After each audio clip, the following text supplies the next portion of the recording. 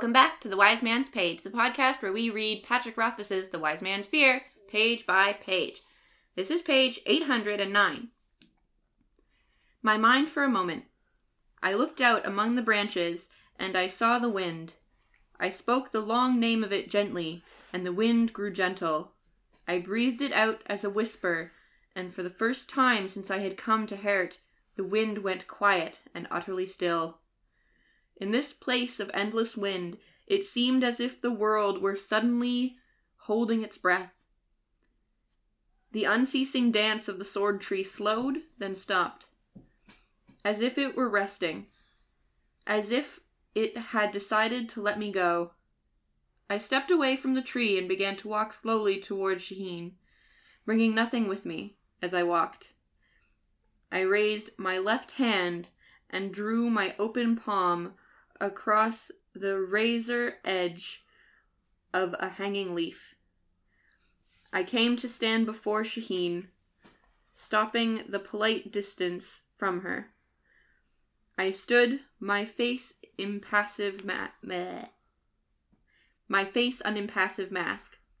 I stood, utterly silent, perfectly still. I extended my left hand, bloody palm up, and closed it into a fist. The gesture meant willing. There was more blood than I'd expected, and it pressed between my fingers to run down the back of my hand. After a long moment, Shaheen nodded.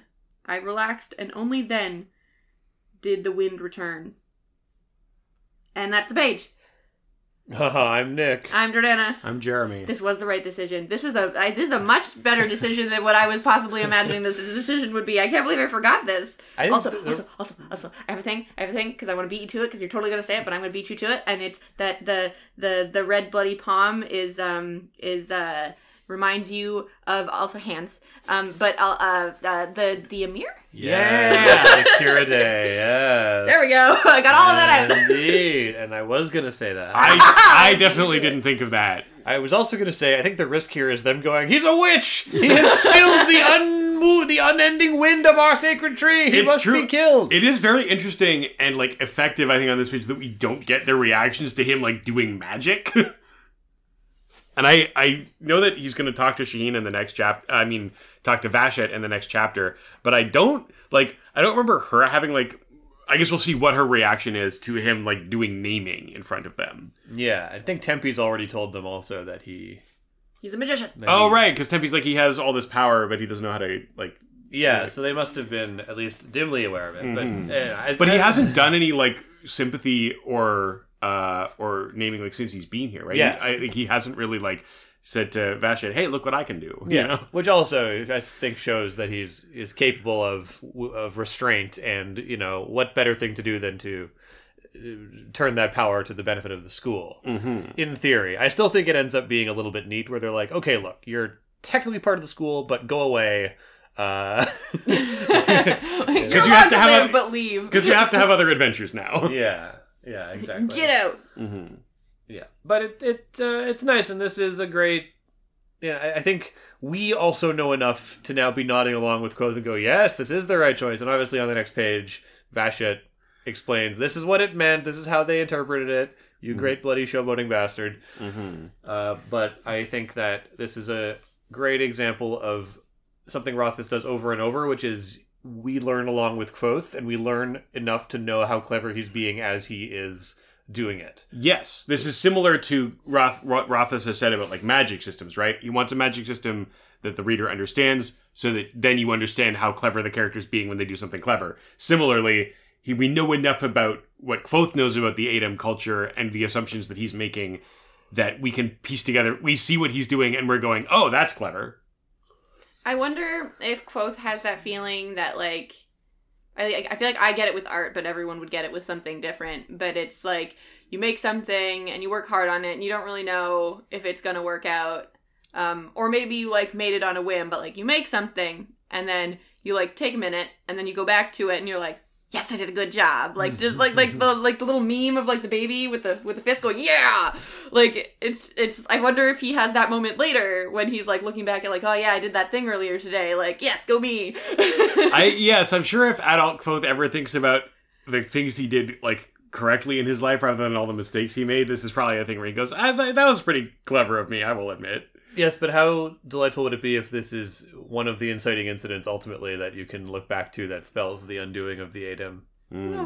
Well, I was actually listening to our show recently, and we came when you were away on your adventures. Jordana and I were having a discussion about how I think it would be really cool if Kvothe thinks he's acting according to the Lethani, like he's doing like right action, and that's what leads to the world being bad.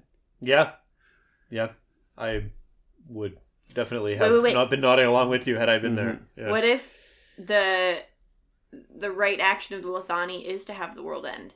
That's what, I think we're all in agreement. Oh, no, I'm saying what if Kvothe thinks he's doing right action, but he's not actually wrong? Oh, I see. Well, Jeremy's saying he thinks he's doing right, but he's actually wrong. I'm saying, what if he thinks he's doing right? Wait, what if the Lethani wants the world to end? Yes, exactly. Yeah, that's definitely a grim...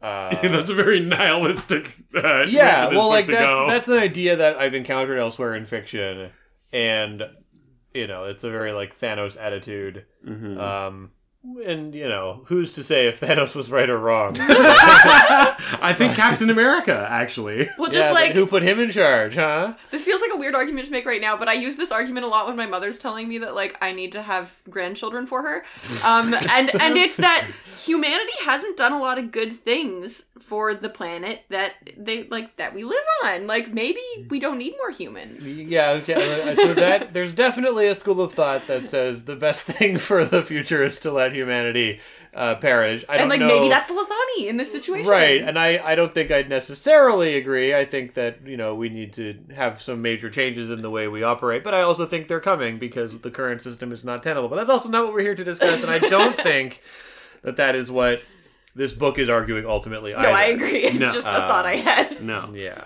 And also, to be fair, there is a difference between saying, I don't think that the human race should continue versus the world is so horrible that I can't imagine bringing children into it, right? Those are two different arguments. Yeah, fair. Yes. Yeah. Also, your mom needs to get her head on straight about whose decision it is to have children and for what reasons. Indeed. This is the Jordana Therapy Hour. Thank you. I feel like there's only really one more note that we need. Yes, it is the end of a chapter, so if you're all done with your notes... Yes. Okay. This chapter was called The Spinning Leaf, clearly referring to those that are the leaves of the tree, but also referring to the state of mind in which Kvothe needs to be in to stop the leaves from spinning. Yep. Done and done! Is also another name for the naming state, I would say. Mm-hmm. Yeah. Yep. Cool. Well, we will wrap every episode up as succinctly and neatly as that on tomorrow's page. Of The Way!